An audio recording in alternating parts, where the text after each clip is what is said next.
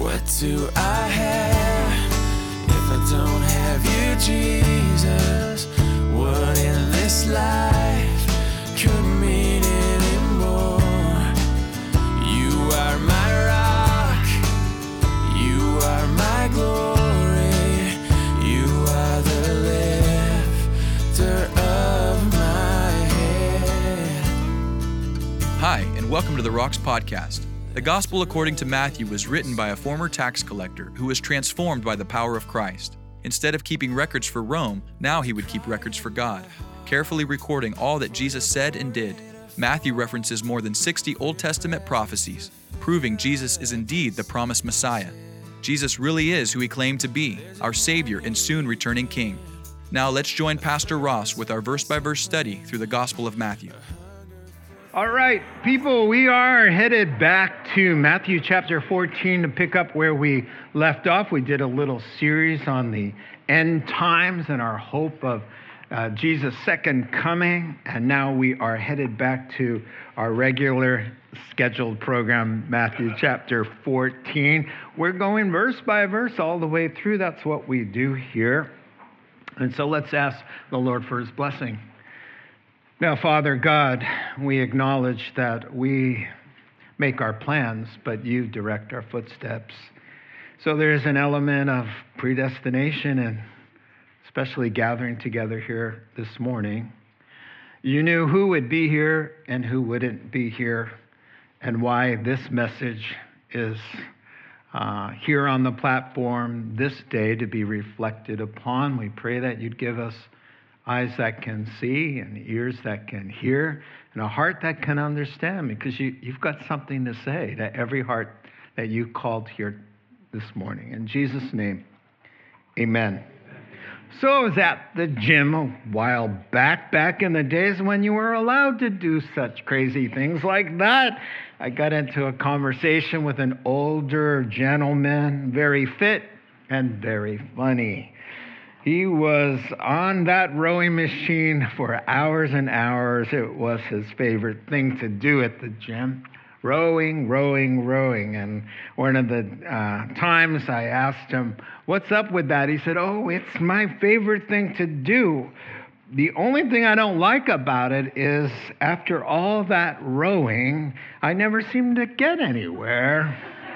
And so if he said that to one of the disciples here in Matthew chapter 14, they'd probably say, yeah, tell us about it.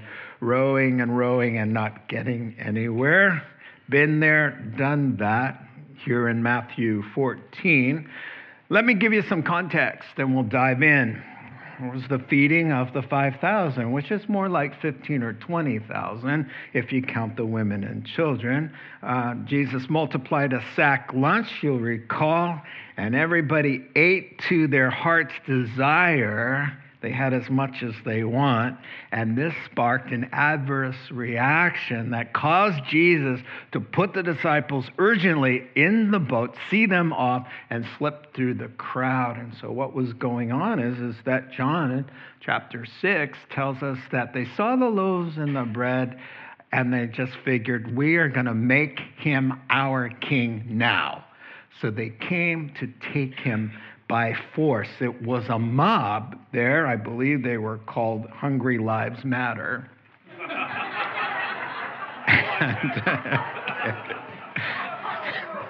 All right. And so quite a campaign promise. You know, I'll be your Messiah and you'll never be hungry again. A king that calls down bread from heaven. Who doesn't want that? And so that's going around in the crowd, and Jesus says this cannot get into the heads and the hearts of his 12. So he packs them into the boat and sends them off and says, I'll come later. And he does. He shows up later for sure. And then he slips through the crowd to go up to the mountainside to pray. Remember, a few chapters ago, that was the intention of going to that side of the lake. But the crowds caught on and showed up with their needs. And Jesus says, it's people first.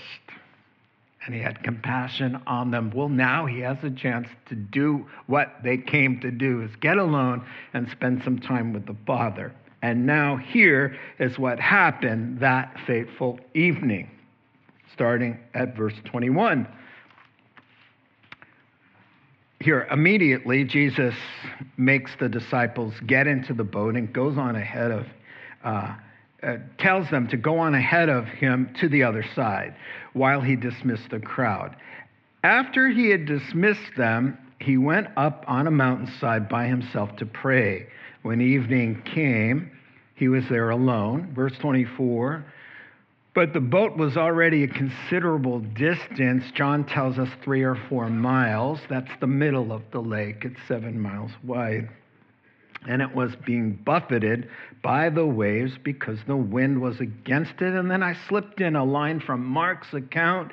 He saw the disciples, Jesus that is, straining at the oars because of the prevailing winds. Can you imagine? He saw them straining, but he's 4 miles away up on top of a mountain. Verse 25, during the 4th watch of the night, that's about 3 a.m, Jesus went out to them walking on the lake. When the disciples saw him walking on the lake, they were terrified.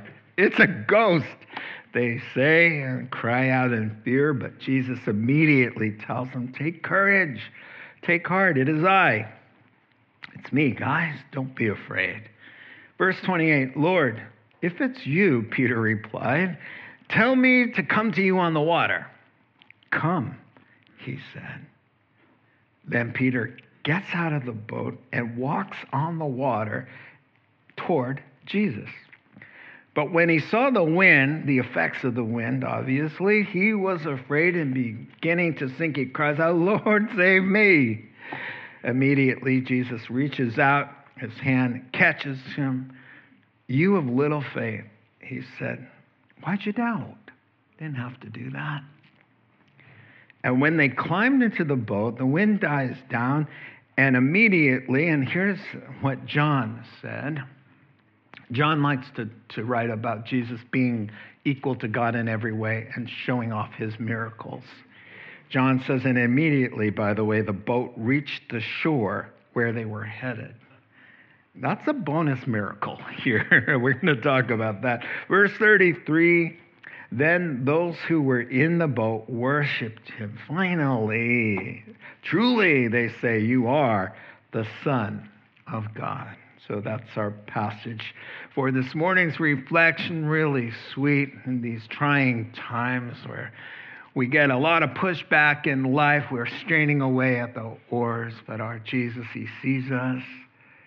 He knows where we are. He comes to us. He's with us with encouraging words. We're going to talk about these things because truly, as I've always taught you, miracles are not just for miracles themselves. They're not an end to themselves. They always have a teaching purpose as well as the immediate purpose to alleviate suffering or to come to their rescue in this case. But he's also using miracles to preach and to teach the nature of God, the condition of man, our desperate need, and the wonders of our salvation and the gospel. And so in this miracle, the sermon illustration, you don't have to be a prophet, and you don't need to go to seminary to figure out what God's trying to say through the miracle itself, And some good news for some very weary saints who are doing what God told them to do, rowing and rowing and rowing, not seeming to make any headway, frustrated and anxious and concerned. But he sees us, he comes to us, and we do amazing things when we lock our gaze upon our Savior in faith. And so let's walk through this incident. It divides quite nicely. Note takers first. Verses 22 through 24, the disciples run into some trouble. It's what we do. And second point, Jesus comes to the rescue. It's what he does. He's called our Lord and Savior, and that's what Saviors do. And a good thing, because we need it so much of the time. And then finally, we'll wrap up with Peter learns a lesson about faith. He takes a calculated risk, doesn't he? Which really mature Christians do. If you want to do anything of impact for God, you will get out of the boat and the Lord will supply the power and enablement to do what we could never do on our own, right? And so we'll wrap up with that bonus miracle there, the inclusion of the fact that as they welcome Jesus into the boat, which is kind of strange language, and it's for a reason, as soon as he gets in, the wind goes, and they're at the shore, which kind of is the motto of the entire story. So let's go to that most famous lake in the world on that moonlit night. We're going to see the disciples off. We're going to hear the wind pick up, and we're going to watch our Jesus slip up through the crowd and get away for some time of prayer. Starting at verse 22 then, our first point. I'll paraphrase, we just went through it. With some urgency, the word there, he compelled them to get in. That was important. Get in the boat now. That's the kind of language. And also, he dismisses the crowd with the same urgency. He looks at the crowd and says, it's time to go home. He dismisses them with the authority of the Son of God. So he gets them settled in the boat, and he says, I'll come later. He disperses the multitude. And as the crowd is thinning out, there in verse 23, he goes up the hillside to spend time with God the Father. Night falls, he's there alone. Verse 24, meanwhile, the disciples were in trouble far away from land because that strong wind had picked up. A storm was upon them again, and they were straining at the oars, fighting heavy waves, and he sees it. He sees it. The disciples head into trouble. All right. The bittersweet reality of being a Christian is this, and Jesus laid it out. He pulled no punches with us, right? He let us know in John 16 and verse 33. He says, the reason I'm telling you these things is because I want you to have peace in me, because I promise you one thing. In this life, and I'm quoting, you're going to have trouble. I promise you. You're going to have trouble. You'll be doing my will. You'll be rowing in the direction I told you to row. And there'll be pushback, and there'll be frustrations and all kinds of problems. But he says, but be of good cheer. So here's the sweet part of the bittersweet. Be of good cheer. Same words. Take heart. I'm with you, and I have overcome the world. That's the quote. Be of good cheer. I'll be with you. I've overcome the world. So therefore, my friend, if you're born of God, 1 John chapter 5 says, anyone who is born of God, if God breathed in the spirit of new life came into you, you must, by his destiny, overcome the world like he overcomes the world. And so that just means you're going to get to heaven. You're going to get to heaven. You're going to make it. You're going to become who God has intended you to be. And so, yeah, Jesus pointed them in that direction, right? Like the first time they hit the storm, but only he was in the boat in Matthew chapter 8, right? This time he's not in the boat, but he still sent them in that direction. And they're in trouble for doing what God asked them to do. Remember that. That's important. The disciples are doing exactly what they've been told, and they meet with pushback. And so I've already told you why he had to get the folks out of there and to dismiss their erroneous thinking. They were coming to some lethal misunderstandings, theologically speaking, which would render the gospel useless. And here was their conclusion. It's all about us. Oh, finally we've got a king who's going to solve all our problems. We're never going to be hungry. We're never going to be sick. We're always going to have money in the checking account because he'll just wave his magic scepter, a wand, and he's here to serve us, people. Look at that. We're going to make him our king now. And Jesus is like, oh no, I've got a mission more profound than that. First, I got to die for the sins of the world. And I'm going to call you to come alongside and pick up your cross and deny yourself and share in the rejection and the suffering that is mine as well.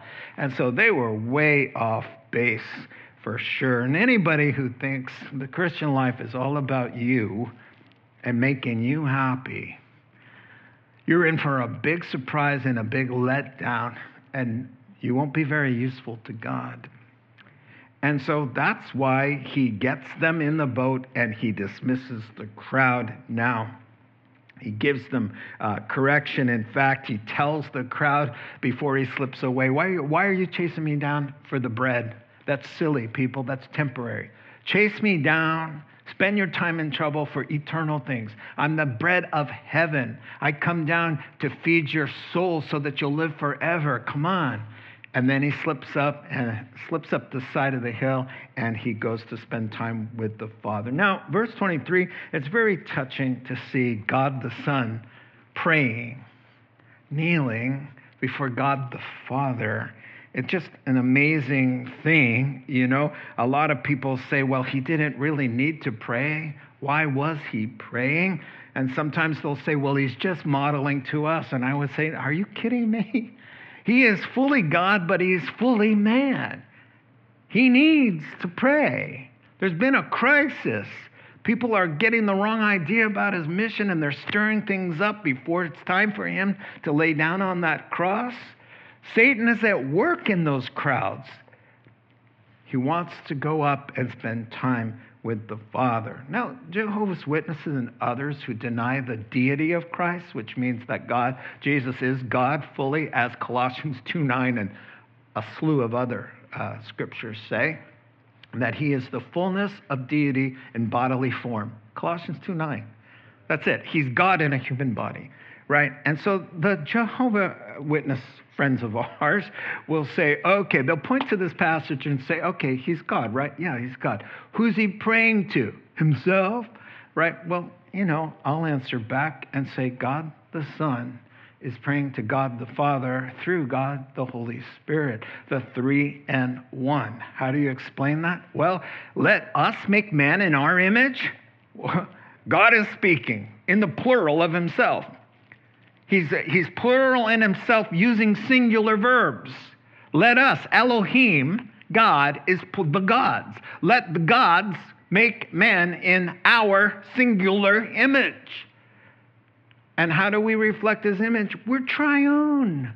We've got 3 parts, body, soul, and spirit, but we're one. My body's not my soul's not my spirit's not my body. Try to separate me, you got a dead man. Because that's how integral we are. Knit together, 3 in 1, like our God. And so God the Son is spending time with God the Father. And it's just unbelievable. He did it not just when he was in crisis, by the way. Luke chapter 5, Luke chapter 9, Luke chapter 11 shows Jesus as a regular pattern of morning time, getting away and praying. One writer put it this way, a Baptist pastor. He said, if the perfect sinless Son of God needed daily renewal and empowerment to nourish his soul in the presence of the Father, how arrogant are we, his younger, non-divine siblings, who think we can survive without the daily discipline of prayer? Ouch, right? I mean, none of us prays enough. It's the terrible scourge of the Christian church is that we go through life on fumes. The prayer gauge is like on E, near E, usually for most Christians, including myself. And we all kind of think about prayer a lot, and we pray here and there. But, I mean, does anybody really, truly pray commensurate to our true need? Jesus said, you can't do one thing without me. We need to pray more. So fortunately for us, even when we aren't praying for ourselves, someone's praying for us. And that's the picture of Jesus on the mountaintop. He's our intercessor. He's our mediator. That's what he does. I love Hebrews chapter 7, verse 25. It says this, he is able to completely save us who come to God through him, because he always lives to make intercession for us. That's what he does. He's always got his eye on us, and he's always speaking on our behalf. I don't want to belabor the point, but on the night he was betrayed, Peter was boasting about, if everybody forsakes you, I'll never forsake you. I'll die with you.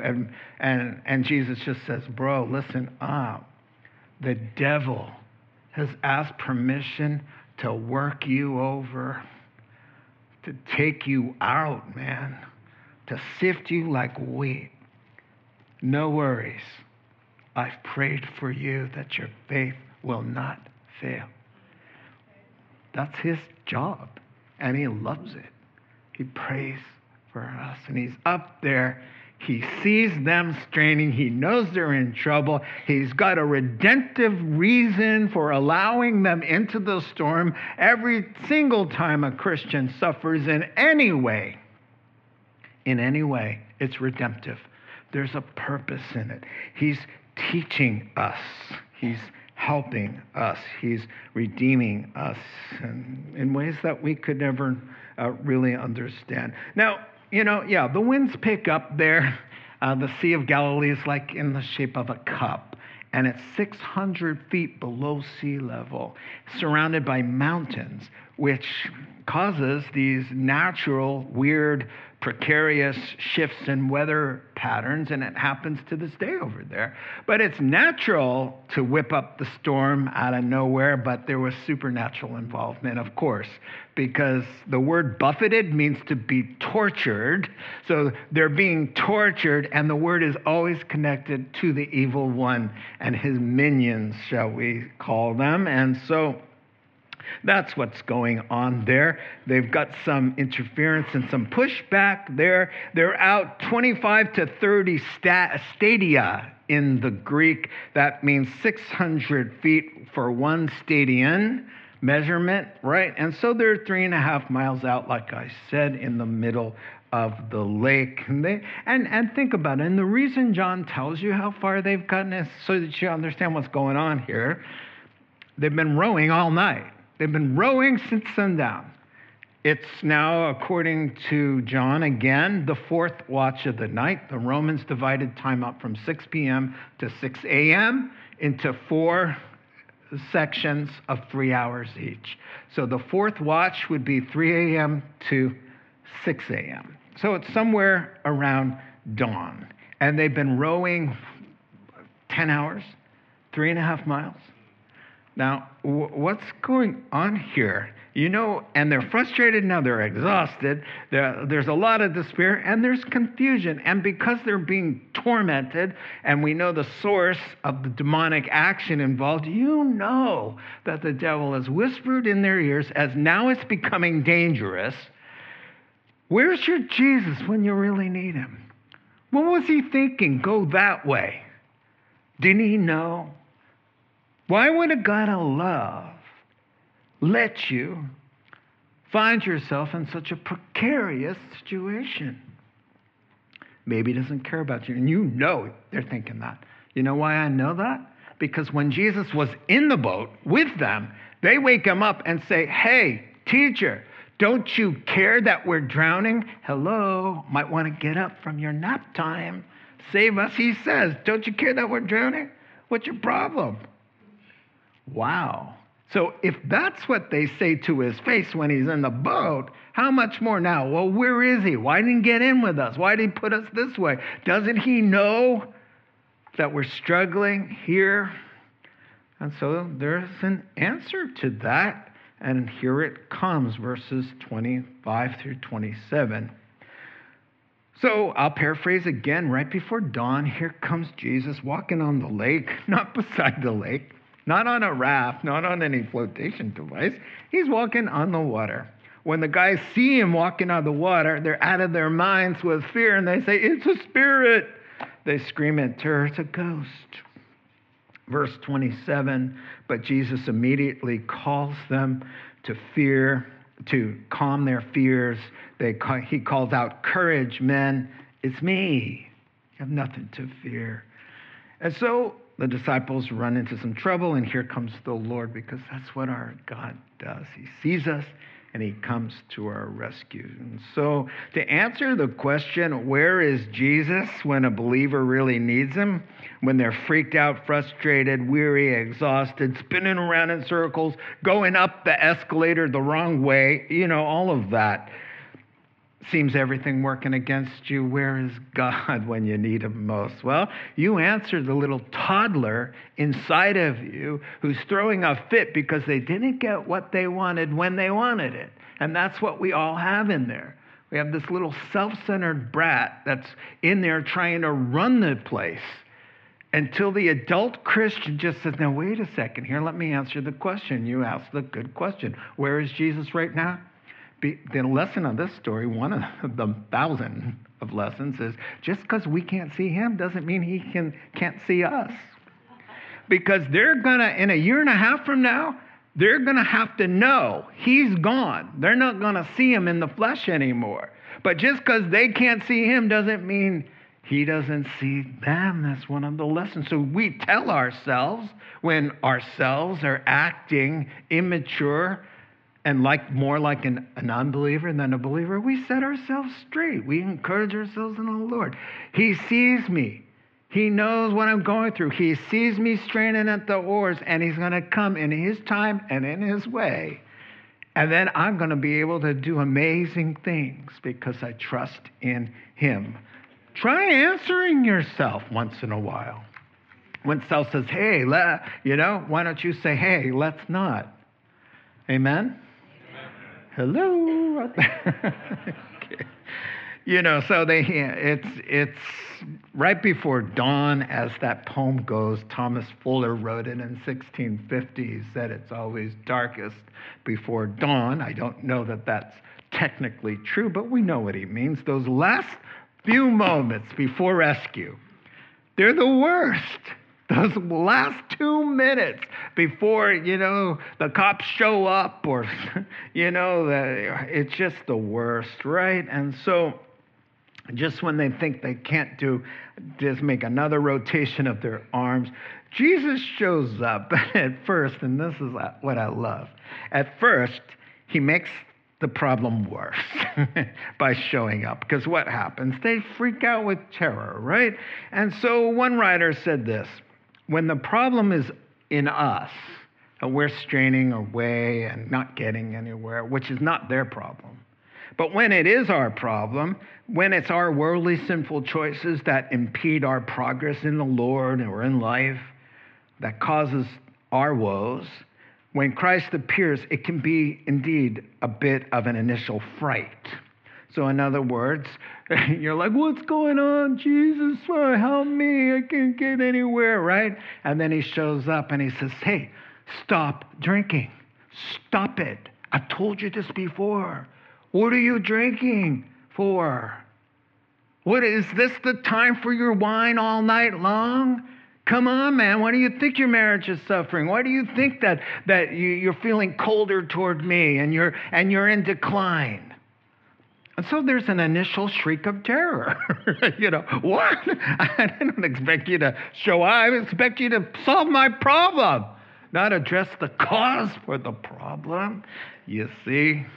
And then in so many ways, stop being sexually immoral. Stop it. So there's this young couple. They were talking to me at the baptism. They said, God is stirring us up. We're like saved. And I said, yeah, but you guys live together. You living together. That's not what Christians do. Come on, how come God be stirring you up? They went and got married. They went and got married. You can stand up. Go ahead. They went.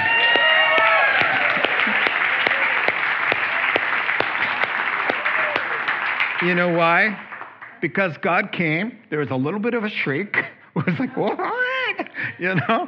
And then, okay, let's get it right, because this was happening.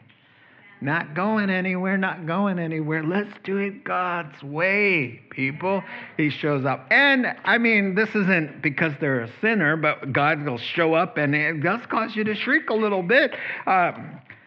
A Jewish friend of mine, he became a Christian. He's like, oh man, I know I'm saved. I got a lot of happiness, man. My sins are washed away. I met my Messiah of my own people. And he goes, oh man, but now what?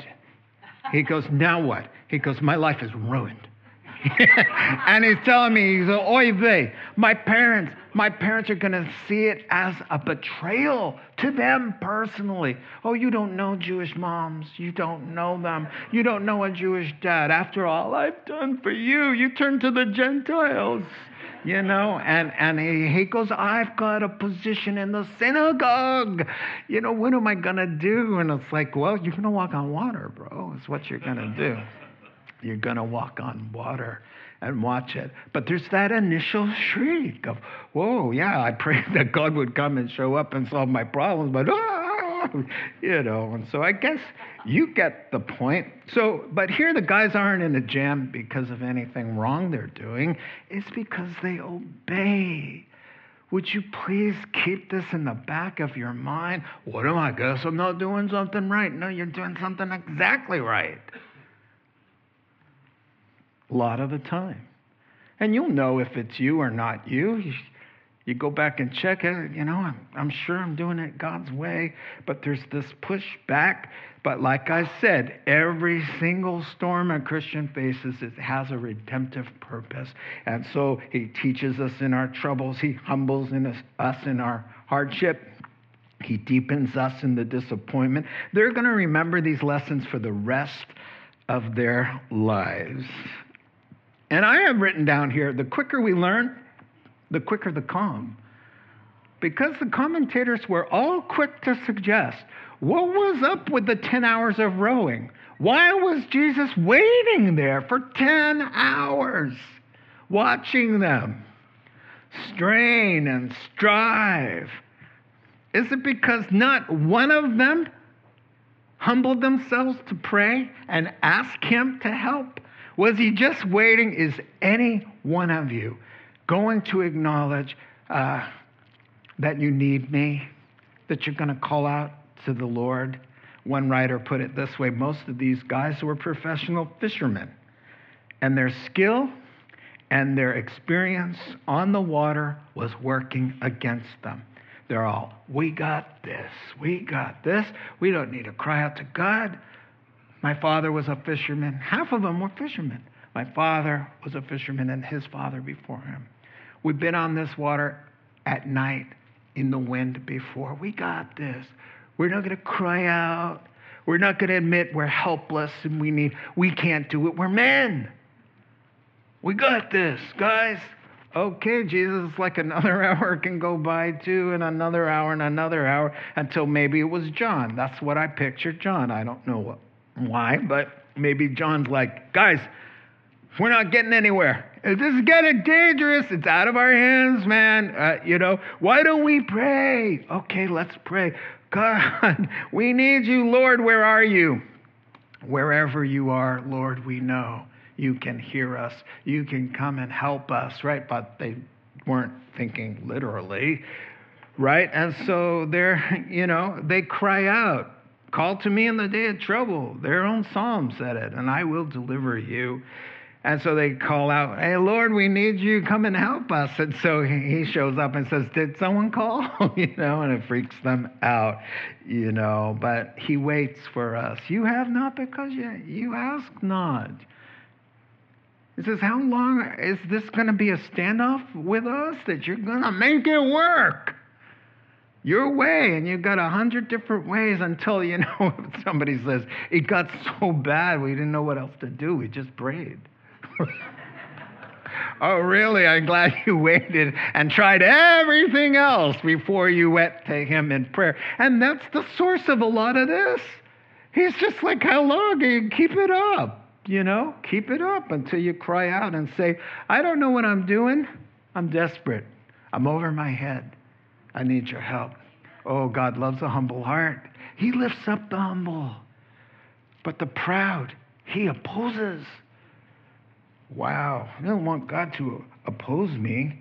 right? And so they see the shadowy figure there in verse 26. Their best guess is a ghost. I mean, who else can walk on the water? They mean, the Greek word is just like we would say of somebody who died, and then you see them in the house, you see a ghost or a spirit. A disembodied spirit is what the word means. And they freak out. And so, notice the split second. He doesn't want them to be afraid. God hates to see his kids panicked. He really does. It tears him up because there's no need to be tortured by fear. His perfect love casts out our fear. And so one writer said there are 365 commands in the Bible, fear not. One for every day of the year, because God knows we're so vulnerable. We need that. He wants us not to fear, but to have faith. And so he shows up and says, take heart, be encouraged. No need to be afraid. It's me. Now, I'm sure he would have said, it's me, in the colloquial way. He wouldn't say, it is I, like a Shakespearean actor, Then have no fear, it is I. It just doesn't sound like him. But in this case, he uses a word that they all know that dings them back to Exodus 3 and verse 14, where Yahweh, Jehovah, says to Moses, you want to know my name? I am who I am. I'm self-sustaining. I'm self-existent. I'm self-reliant. I was who I was. I am who I am. I will be who I will be. Fill in the blank. That's me, the one and only. So Jesus has been using the I am thing. In fact, that's what he says literally out there. He says, take heart, I am the Lord. That's what that is. It's in the Greek, if you're taking notes, ego eimi. It means literally, I, myself, I am. Nobody talked like that, except Jesus. So Jesus constantly would say, I'm the door of the sheep. But what he was saying is, I am, I, myself, I am the only exclusive, the one and only. It's me. And that was a title for God. And so here's what he's saying. He's saying, I'm with you. I'm here with you. He named himself God, Emmanuel. Emmanuel means with you. El means God. He says, you want to know who I am? I'm the with you God. Because we're always thinking he's off somewhere else with something more important and something busy to do other than tend to little old us. But he says, oh, no. Little old you? I'm with little old you because that's who I am by nature. I told you the time I was at UCSF having a pity party because I'd just been diagnosed with this mysterious cancer and they didn't know if I was going to live or die. And I was at UCSF in the waiting room. I've told you a lot of times because I love the story. And I'm waiting to have my name called and I'm watching the tears roll off of my cheek onto my shoes, dropping down there. And this nurse walks by and goes, Emmanuel. She's got a little checklist there. And now I'm catching on there's somebody, Emmanuel. She wants an Emmanuel, right? And so this big Samoan kid gets up. He had earbuds in, Emmanuel, and he walks by. But right before he got up, she says, is Emmanuel here or not? And I was like, wow. The Lord just went, bam, Pastor Ross, come on. You know what the word means, Emmanuel and El, And so, to answer the question, is God here or not in your situation? And if he is, which he is, then you have to do some rethinking. And you have to do redirecting of your emotions and your actions in light of the God of the universe is saying, not only am I with you, but I'm for you. I'm close enough to you, I'm right there, and I'm rooting for you, and I'm going to work this all together for your good. Therefore, how should you be? Should you be panicked? No, not panicked. And so we finish up with this, starting at verse 28. Lord, if it's you, command me to come out there with you on the water. And Jesus says, come on, Peter. Come on, let's do this. So Peter climbs out of the boat. He's walking on the water, heads for the Lord. Verse 30, but when he sees the wind-whipped waves, he panics and he starts sinking. Cries out to the Lord, save me. And immediately, see it again? And I love this about God. He saves us first, and then he brings the lecture. He saves us, then brings the word of correction. Always in that order. He grabs him, holds on to him. Now Jesus could have just spoken the word, be saved, or whatever. But he grabbed him because he wanted him to feel his strong arms. I got you. I got you. I'm right here. You're not going down. You're with me. And then he says one word to him in the Greek. It's little faith man. It's all one word. Little faith man. What a sting. What a sting. He just looks at him and speaks the truth in love, and he goes, little faith man. And instead of, I thought you were the rock. I named you the rock, and now you're the little faith man. And then he says this, why'd you doubt? You didn't have to. You have options here. You all have options. You're in your storm. You're looking at Jesus. You're taking the walk on the wild side. You're doing it. It's happening. And then the wind whips up, and Jesus says, you have a choice. Go with me and faith, and you're going to get through this, or concentrate on the wind and the waves and how they feel instead of your faith, and sink as a result. Now, the grammar leans more towards since it's you. That looks like a lot of fun. I want to do what you're doing. This is incredible. Are you kidding me? God, Lord, since it's you, you just give the word and I'll be able to come out and do what my Lord is doing. Come on. And Jesus, he's smiling. How can Jesus resist that? And he doesn't. He says, you know what? Come. He gives the command to do the impossible, which is what God does all the time with us. And so out he goes. Now, I know all the other disciples are really jealous. Oh, afterwards. When they get to that campfire and Jesus is not around, they're like, dude, what were you thinking? Why would you even say something like that? That would never come through my head. That thought would, what were you thinking? And I can hear Jesus say, I don't know. It looked like fun. And I just thought, well, if Jesus said, come, then who could resist that? And I'd be walking on the water. I can imagine that. But then Andrew gets him alone, his brother. He says, man, tell me, really, what were you thinking? And he says, Andrew, listen, I've got one life. And God has, for some reason, been pleased to reveal his son in me. Give me gifts and abilities to honor me. Why not go for it? Why not get out of the boat? Why not do the miraculous? Why not just say, hey, invite me to do something great like you can do? That's what I did it for. Well, I relate to Peter. It's easy to have a bromance with a guy like that. He's like this unbelievable risk taker. He's impulsive. He's bold. He's confident. Yeah, he's a little impulsive. We like to call that spontaneous. It sounds so much nicer. I relate to that risk-taking thing. I like to take risks. I jumped out of a perfectly good airplane once. I really did. It was working fine and up there till 14,000 feet. And then the door opened. And yeah, by the way, I had a parachute on.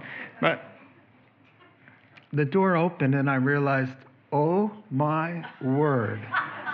What have I done? And everyone starts scooting over one by one. And I'm watching them. They sit on the edge of the airplane with the door open.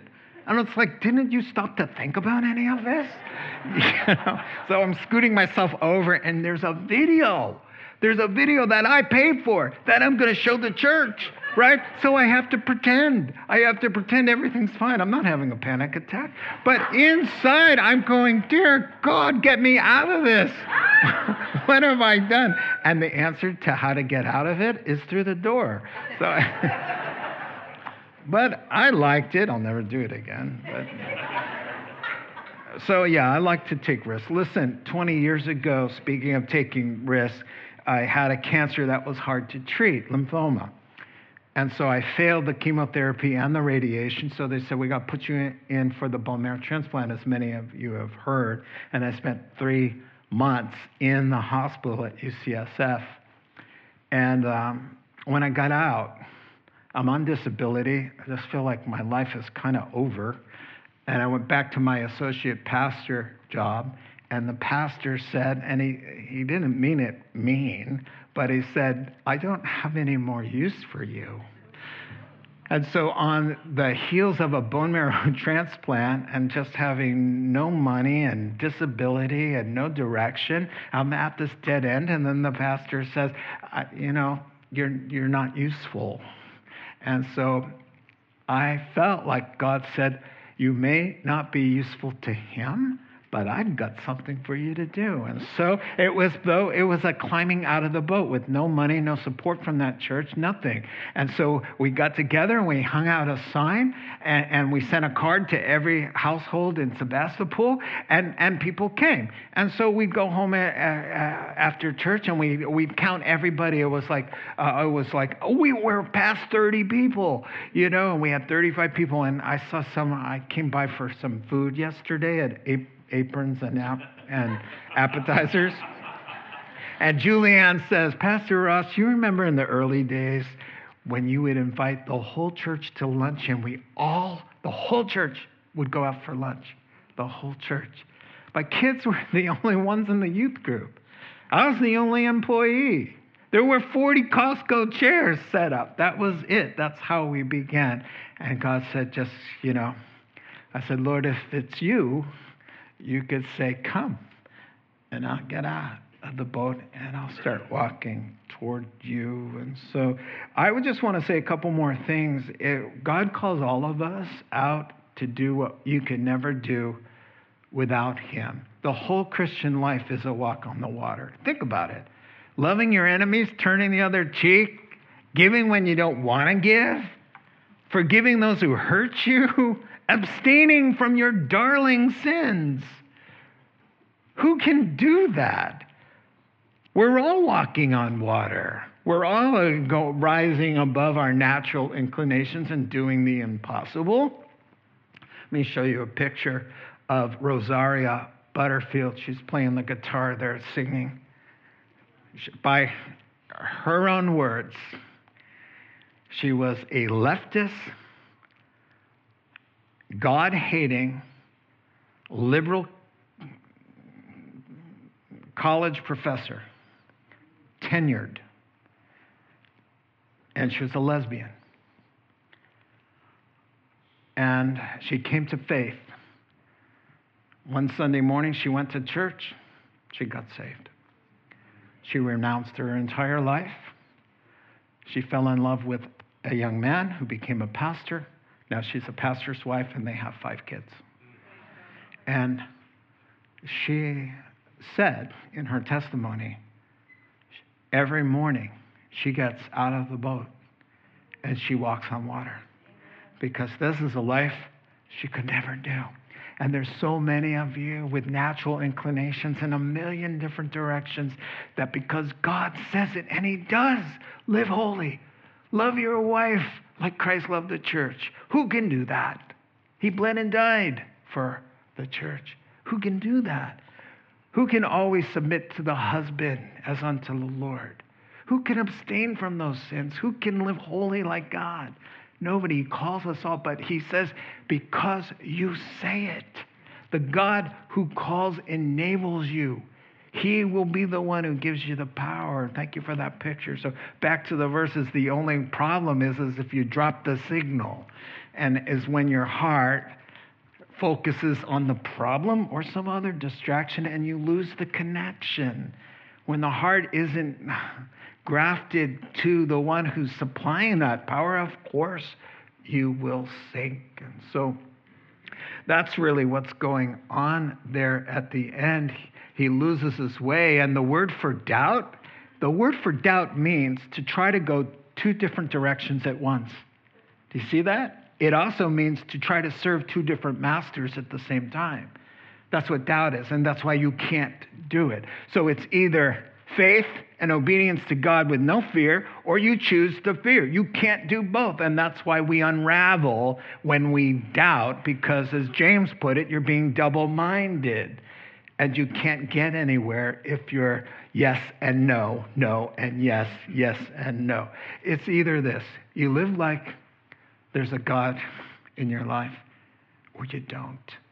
You live like a believer, like you believe the promises of God and you're going to act on them, or you live like an unbeliever and you're going to panic. Let me end with this. God is calling a lot of pastors to get out of the boat and to walk on the water, take a little risk, to give God what belongs to God. Because God says gather, God says sing, God says teach and preach and baptize and love each other and serve and minister to each other's needs. That's what God says. Caesar says no. God says, but I said yeah. I said yes. And so pastors now and Christians have to choose to either have faith and walk on the water and do what God says and see amazing things happen, or doubt and sink and watch things be hindered. Now, the last thing that happens there is that they welcome him. And one of the gospel writers says they yield to him. They welcome him. They're willing now to let him in the boat. It's really important, because once they have this attitude like, okay, yes, come in, we want you in, the wind goes and the mist lifts because the sun's dawning. They realize what? They're at the shore. Oh, that's the biggest miracle in the Bible for me. That's the biggest miracle in the Bible. How did that happen? We'll find out when we get there. But the last we read, it was 3.5 miles out. They were in the middle. And when they say, okay, come in. Well, it's in keeping with the entire miracle, isn't it? We're getting nowhere. Okay. They welcome him in. Boom, you're there. You see, that's what it is. And many times he's waiting for that, come on, a little closer, God, I'm going to give you what you've been asking for in this little situation. And when that happens, all the desire, it culminates in fulfillment. It's almost like when someone who is dying as an unbeliever opens their heart and Christ comes in.